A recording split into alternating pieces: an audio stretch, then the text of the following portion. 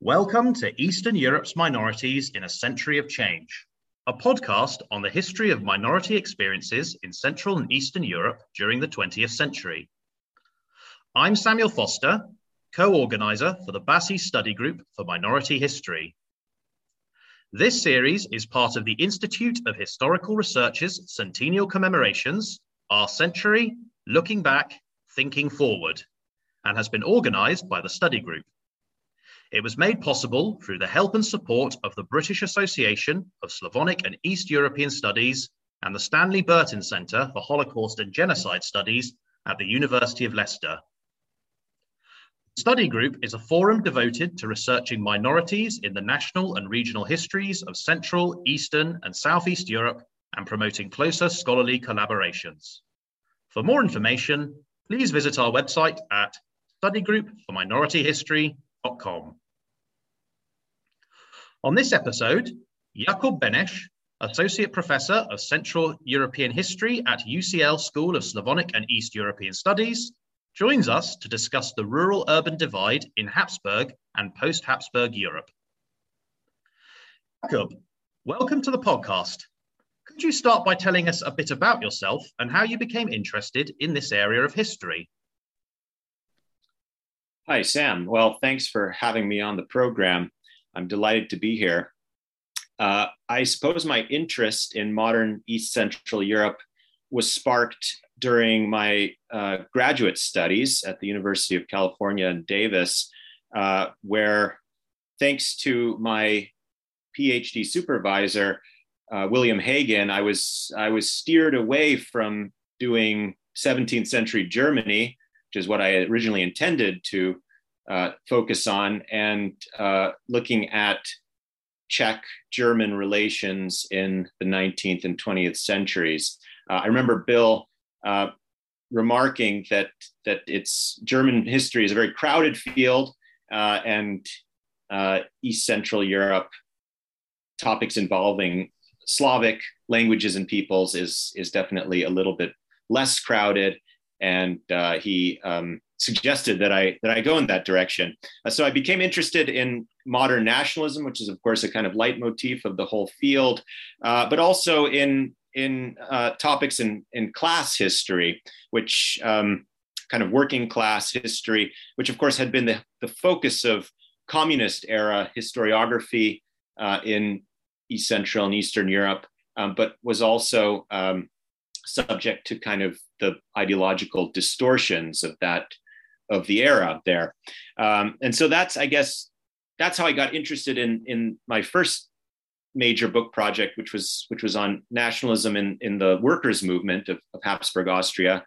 And now I've kind of moved away from the city and gotten into the countryside. And the reason I moved in that direction was when I was working on my first book, which is called Workers and Nationalism, I was struck by the kind of animosity and scorn that social democrats had for the countryside and for peasants, even though many of their rank and file, many of their members had originally come from rural areas.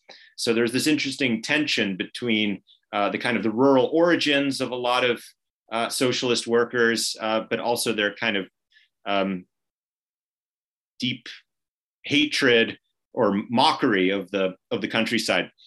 And then I was working on the kind of final chapter of that book, which was about the First World War and looking at collections of documents. And I was struck by mentions in the documents of a kind of sort of mysterious organization in rural areas called green cadres. These were deserters who armed themselves and organized for self-defense in the last year of the war. And that was the kind of way into my new project, which is focusing on the peasantry and rural areas, because it turned out actually that these green cadres were quite a more widespread phenomenon than scholars had appreciated. At least that's how it seemed. There was a lot of talk about them in the 1920s. There were a lot of novels written about them in the 1920s in various languages, and there were reports about them from all over the monarchy. So so I kind of saw an interesting topic that hadn't been explored really, and it was very rooted in rural areas, very peasanty, and that's kind of what brought me to where I am today.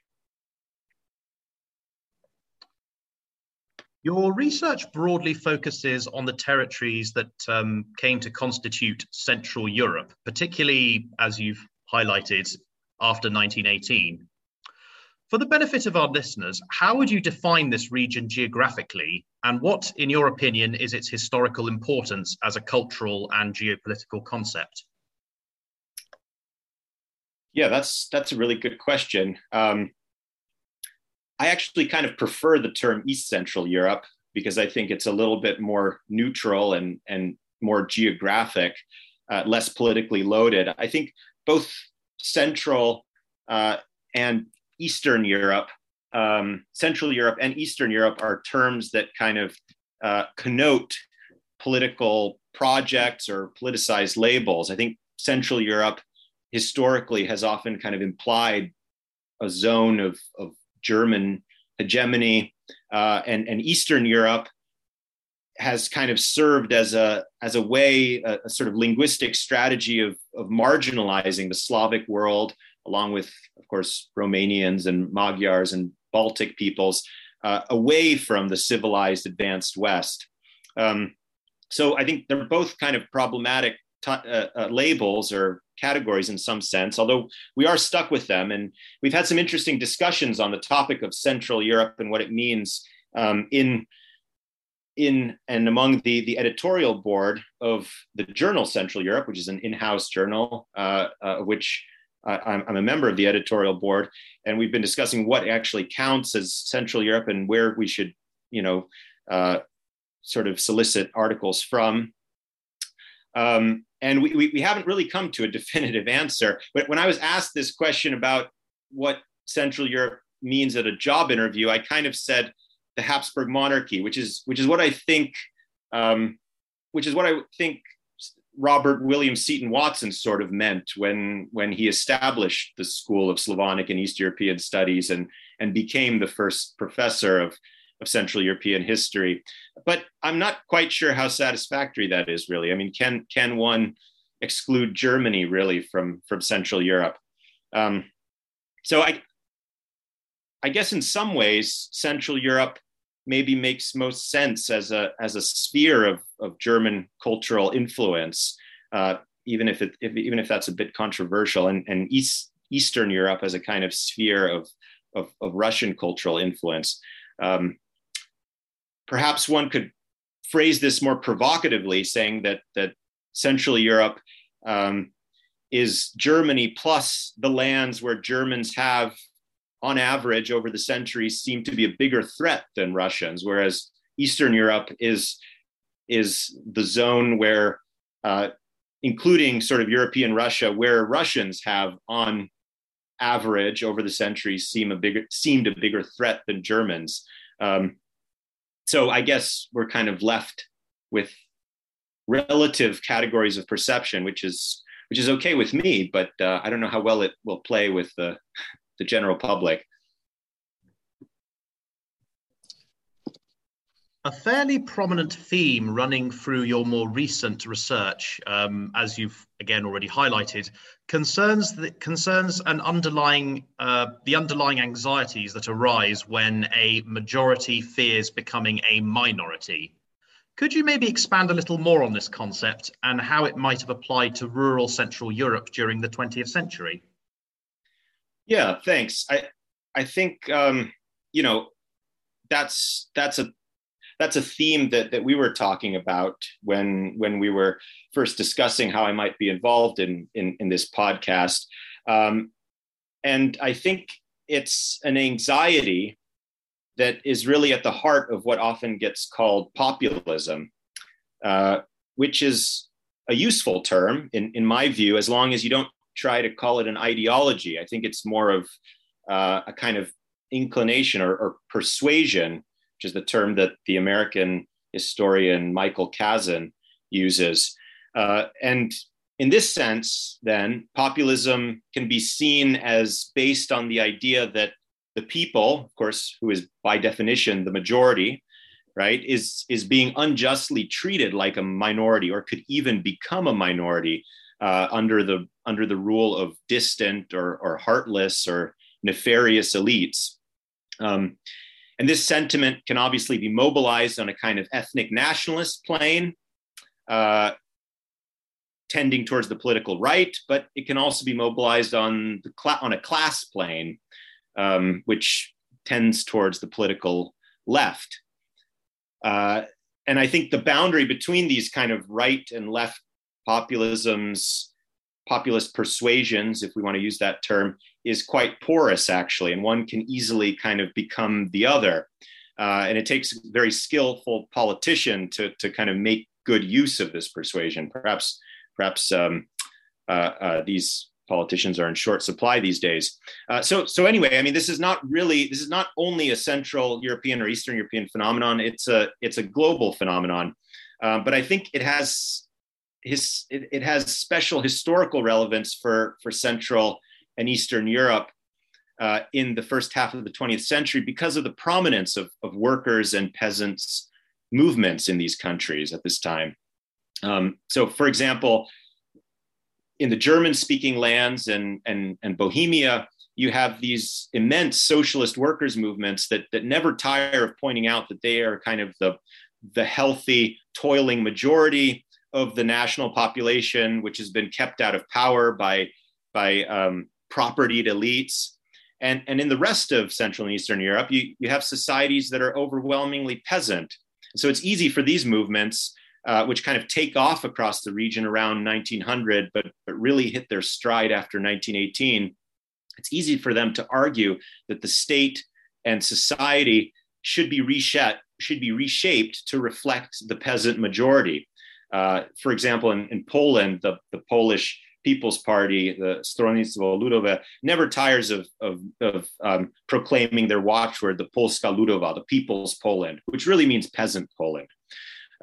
And so these peasant movements can persuasively, at least in their eyes of their followers, claim that they represent the majority, but that they are being treated like a minority, or that the goal of their rivals is to make them into minority. For example, by pursuing policies that force peasants to leave the land and migrate to cities, turning them into non-peasants, right? And their political rivals do this by investing primarily in industry, by lowering tariffs on food imports, by encouraging the consolidation of small peasant holdings into large capitalized farms, thereby kind of making a large portion of the rural population redundant, and so on and so forth. Of course, these peasant movements also face huge obstacles to realizing what they call agrarian democracy in the interwar period. Liberals and socialists are much better organized than they are, and they're almost entirely urban-based.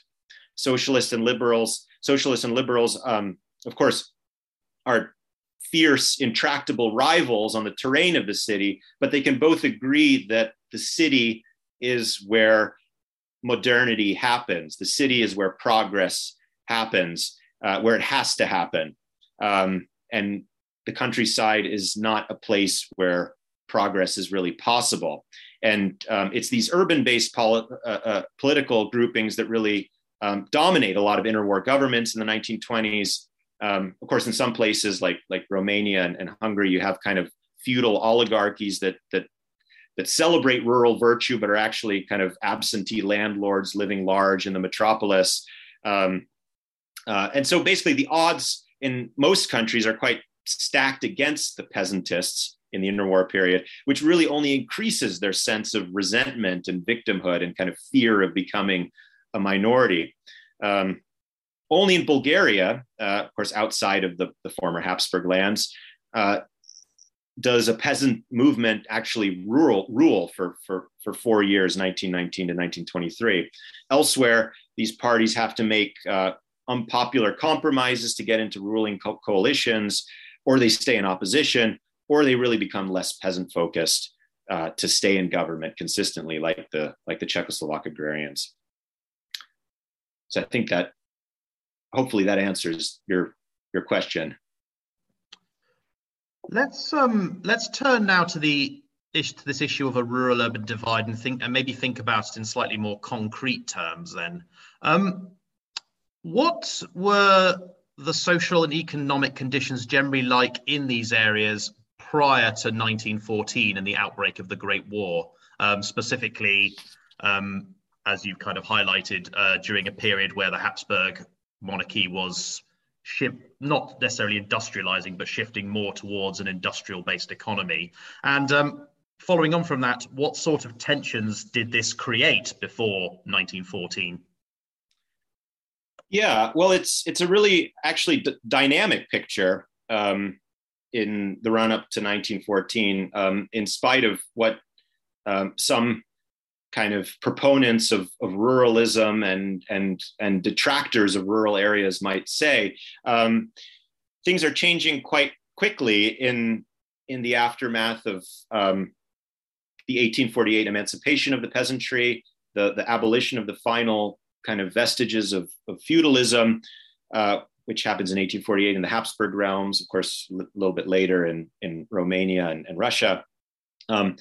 And in the Habsburg territories, peasants become basically proprietors of their land, owners, which of course opens all sorts of new opportunities for those who have good land and know how to use it. But it also creates all kinds of challenges and burdens for the majority, really, who don't have the know-how or sufficient land. So you have indebtedness rising very quickly among the rural population. You have increasing subdivision of holdings, which makes them increasingly unsustainable. This forces a lot of peasants to migrate to the cities, at least in areas where there is a city that can absorb them. So kind of in the hinterlands of Vienna and Prague and Budapest. And then also overseas emigration from other poorer rural areas, from places like Galicia and Croatia. So you have a lot of movement, you have a changing social structure in the countryside. And to some extent, you do have a kind of blurring of boundaries between urban and rural, with a lot of people migrating seasonally to work in cities. However, I think you can discern a kind of hardening urban-rural divide in two aspects. One is the way in which the countryside is actually becoming kind of more rural in its occupational structure. It's becoming more homogeneously peasant because all the kind of cottage industries and rural craftsmen that were so common before the middle of the 19th century are really kind of dying out or completely gone in a lot of areas by 1900. The sort of weaving piecework that was so important to certain areas in the textile trade, that's all replaced by factory manufacturing. Peasants turned to kind of manufactured goods instead of making them at home, things like clothes, wagons, and so on. So you have a kind of more homogeneous countryside in some ways. And then the other aspect of this divide that I think is important is a sort of growing kind of conservative revulsion towards or backlash against these really rapidly expanding urban centers. Dynamic growing cities, Budapest, Prague, but also smaller regional centers as well. And some of this conservative revulsion or resentment has a kind of ethnic flavor to it too, because it looks as if ethnic others or minorities are quite prominent in these new growing urban centers, and sort of the prominence of Jews in Budapest is, of course, a classic example of this. You mentioned the First World War, and maybe I'm jumping ahead a little bit, but I can say that this divide, I think at least, becomes much sharper during the First World War, and the main reason here is the expanded state. which establishes all kinds of new agencies and departments to kind of mobilize society fully for the conflict, or as fully as possible. And part of this is essentially ending the free market in the countryside, setting prices, imposing production quotas, and where these aren't met, and of course, quickly they aren't met, in part because so many men have left the countryside and so many draft animals have left and gone to the front. The state then resorts to forced requisitions of agricultural products.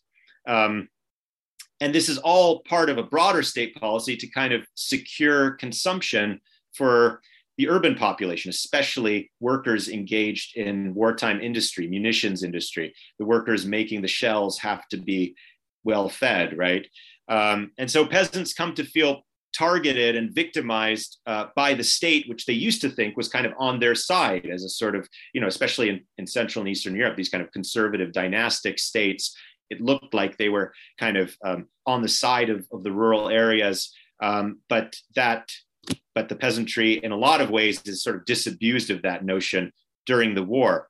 At the same time, of course, all these measures that the state introduces to secure urban consumption don't really work. Calorie intake plummets in places like Vienna, Prague, across the German Reich, and city dwellers kind of, storm the countryside in droves, trying to buy food directly from farmers, or even just raiding fields, stealing potatoes, and so on and so forth. So peasants really feel kind of targeted from both sides, from the authorities and from the city dwellers themselves. Just a final point on that. I mean, the urban press, of course, makes a big deal out of the sort of small segment of the farming population that actually does hit it rich during the war. There's all sorts of articles about peasant families that suddenly have pianos and Persian rugs in their hovels because the urban bourgeoisie traded these things for potatoes or some smoked bacon and lard and stuff like that. But really, we're talking about a small portion of the rural population. Thank you. So let's just focus in on two of your key case studies that you've looked at during the interwar period, namely the first Czechoslovakia and what would later in 1929 be redubbed the Kingdom of Yugoslavia, both of which were founded towards the end of 1918. As you've already pointed out in your introduction, one of the key phenomena that piqued your interest in this was the emergence of the Green Carders, which I think our listeners might be interested in learning a little bit more about. So just generally, who were these groups and what sort of role did they play within these rural peasant societies during this fairly brief but still fairly chaotic period of instability towards the end of the First World War and its immediate aftermath? Yeah, the Green Cadres are relatively, quite unknown still, outside of maybe Croatia, where they were really at their largest extent, and they're still kind of I think have some kind of resonance in the public at large. But essentially, we're talking about armed groups of deserters from the Austro-Hungarian army that started to form at the end of 1917 and beginning of 1918. And it appears they formed first in the South Slav lands, particularly Croatia, Slavonia. Then we have reports about them in Moravia, Galicia, Western Slovakia, some other areas, including what's today Slovenia. They're almost all peasant villagers who refuse to return to their units after periods of leave. And they band together for self-protection because the gendarmerie, the kind of rural police force, are hunting deserters in these areas. And then from spring 1918, their numbers are really swell with the return of hundreds of thousands of former Austro-Hungarian soldiers from Russian POW camps. And these men have sometimes witnessed the Russian Revolution, especially the Bolshevik phase, and are sometimes radicalized themselves and in general just don't want to return to the front.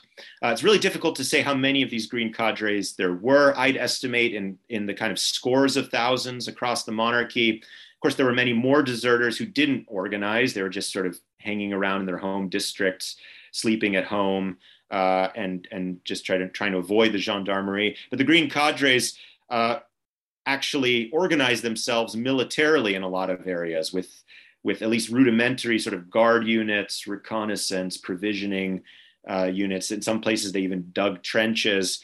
The reports can be exaggerated, but it seems that in some areas, they do become sort of mini armies challenging the state authorities, especially in Croatia, Slavonia. And it's important that they see themselves, because they themselves are peasants generally, they see themselves as protectors of their families, of the rest of the peasant population.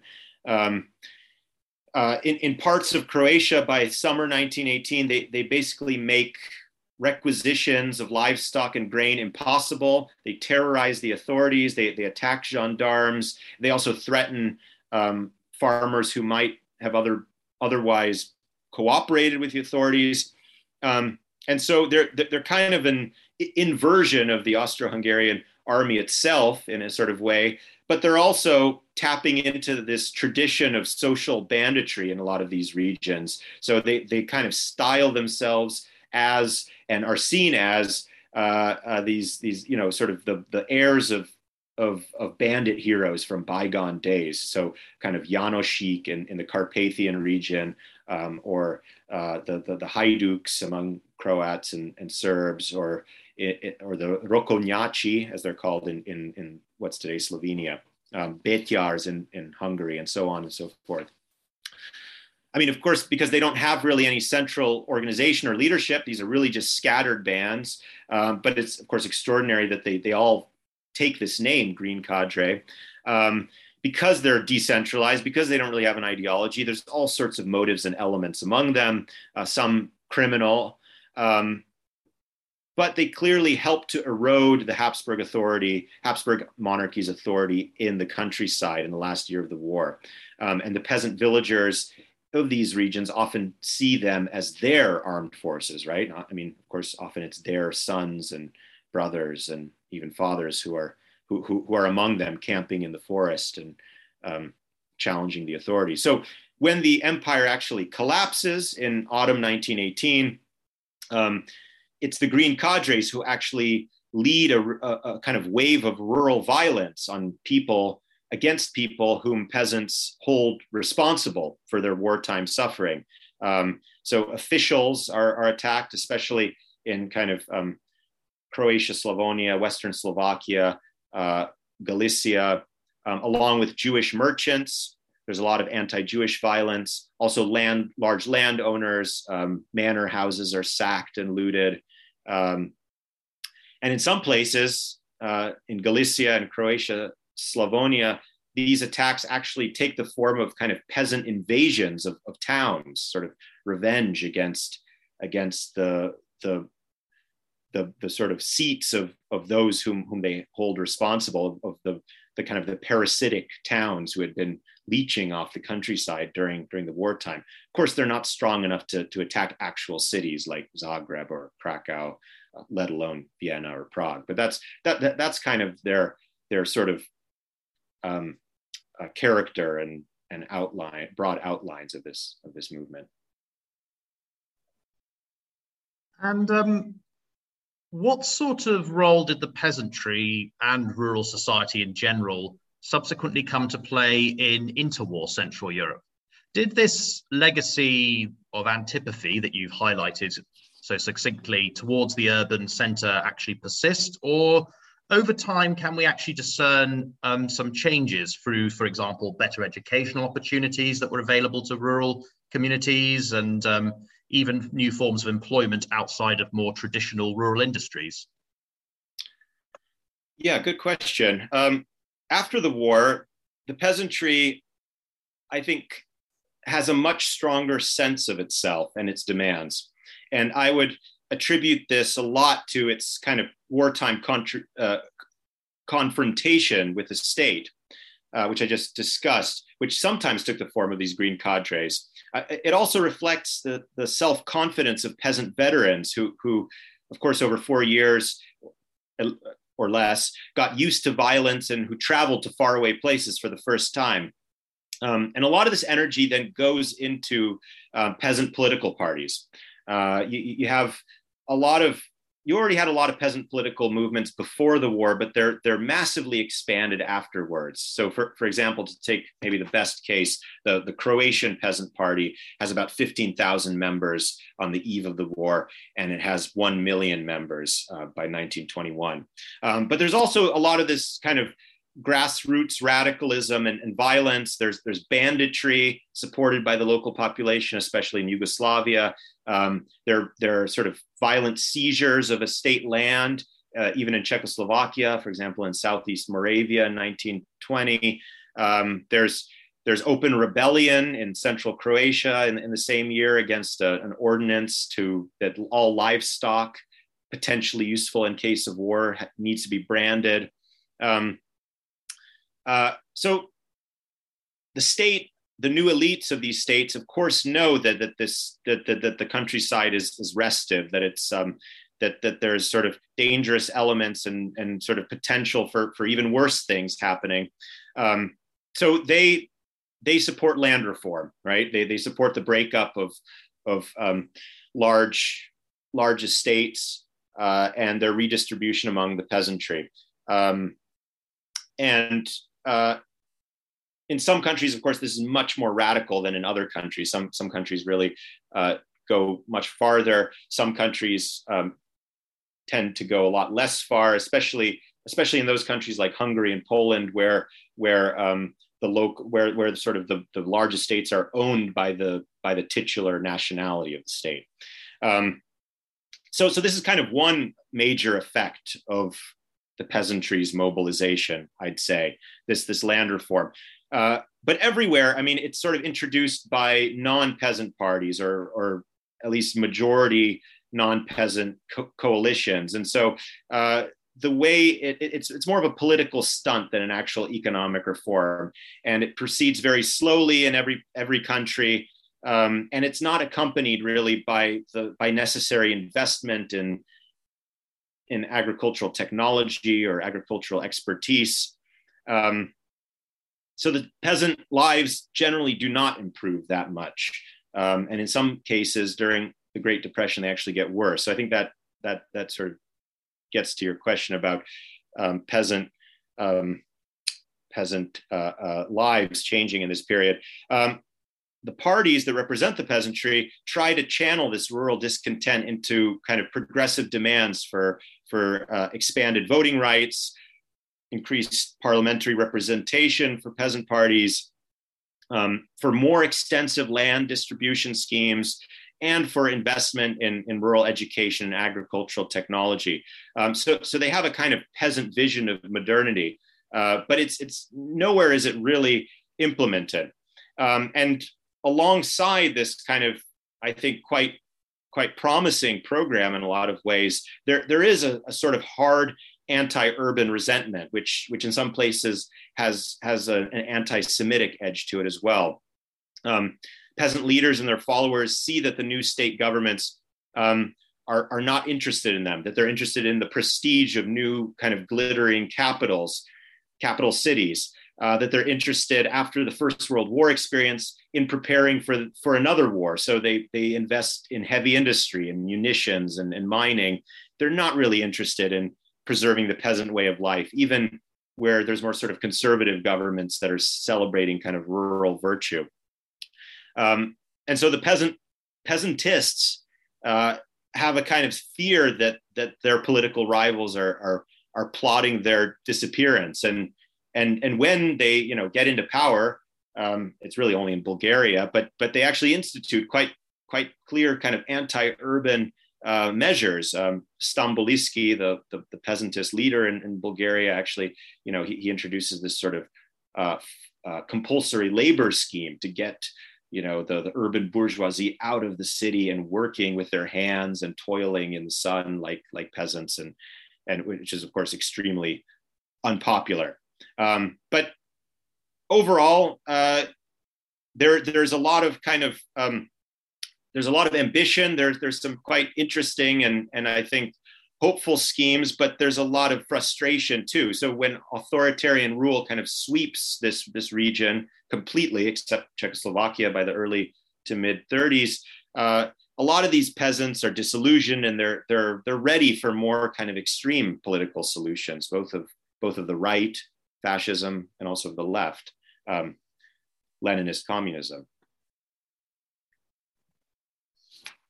This, I mean, in light of what you've already said, I think this might come across as slightly more rhetorical, but just thinking about this in light of more contemporary developments that have taken place across this region, specifically in the aftermath of the Second World War.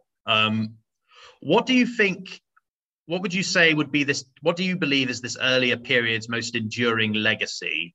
Do the various tensions and social anxieties that came to shape Central Europe's rural-urban divide still remain relevant to today? Or is a lot of this, I mean, our listeners might, you've obviously highlighted Poland, but our listeners are probably made more likely to think of, let's say, Hungary under Viktor Orban. Is a lot of that more affectation than actually kind of any reflection of reality? Yeah, historical legacies. It's a big question, and I'll just focus on this kind of anti-urban sentiment and sort of the present or the very recent past. And I would just say that I think there is a language of anti-urban resentment that was really shaped by these peasant parties and kind of perfected by these peasant parties in a way in the interwar period that has been mobilized by present day right-wing populists, if that makes sense. I mean, of course, these populist parties, as you sort of suggested, are very different than the peasant parties of the interwar period. First of all, the peasantry doesn't exist like it did, right?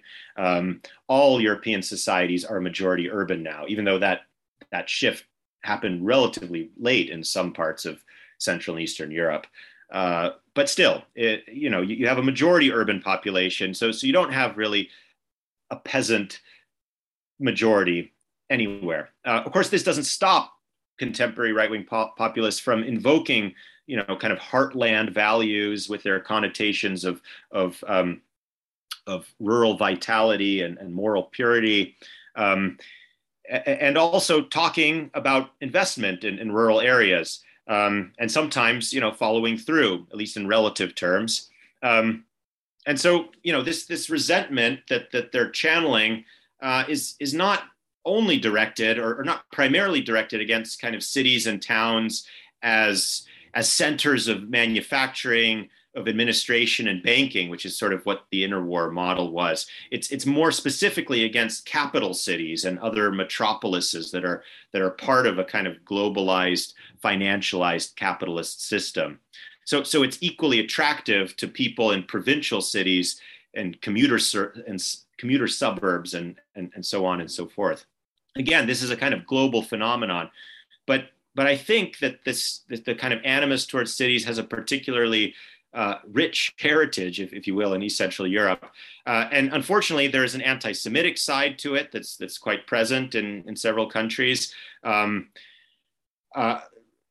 Perhaps on a more hopeful note, there are also kind of usable legacies of those peasant party politics that can be kind of steered in a more democratic and egalitarian direction. Hard to say, of course. The peasant parties at that time were kind of, in some ways, often right to challenge the sort of political economic dominance of these cities, of the capital cities at that time, and arguably were ripe today for a kind of progressive politics to challenge the political economic power of kind of metropolitan centers. That is hopefully a politics that wouldn't kind of focus mostly on the sort of multi-ethnic character of these cities, right? Which is often what these populist movements, at least in the West, tend to do. Yeah, and finally, I mean, I think it's important to recognize that these agrarian movements in Central and Eastern Europe were often rather more democratic and kind of radical than those further west. So potentially there are reasons to kind of revive elements of their platforms, but as I said before, it would take rather skillful politicians to do that.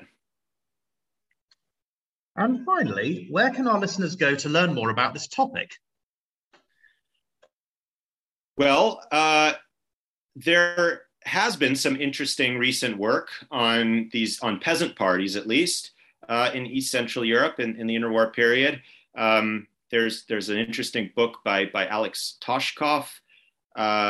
There's a good chapter by Robert Bidelow in a recent volume. My colleagues at CEAS, Dan Brett and Tom Lorman, are working kind of on cognate topics. I'm working on a book that will hopefully be out in 2024 with Princeton University Press. So stay tuned. If you happen to be in one of these countries in Central and Eastern Europe in the next several weeks or months, I'm actually organizing a museum exhibition as part of the AHRC project funding that I have now, which is actually called The Green Cadres, this exhibition, and it's already opened in Skalica, Slovakia. It's going to open soon in Varaždin, Croatia, and in Maribor, Slovenia. So it could be a nice detour if you happen to be in the neighborhood to learn a little bit more. But I think that's it for now. Jakub Beneš, thank you very, very much for joining us today. Thank you, Sam.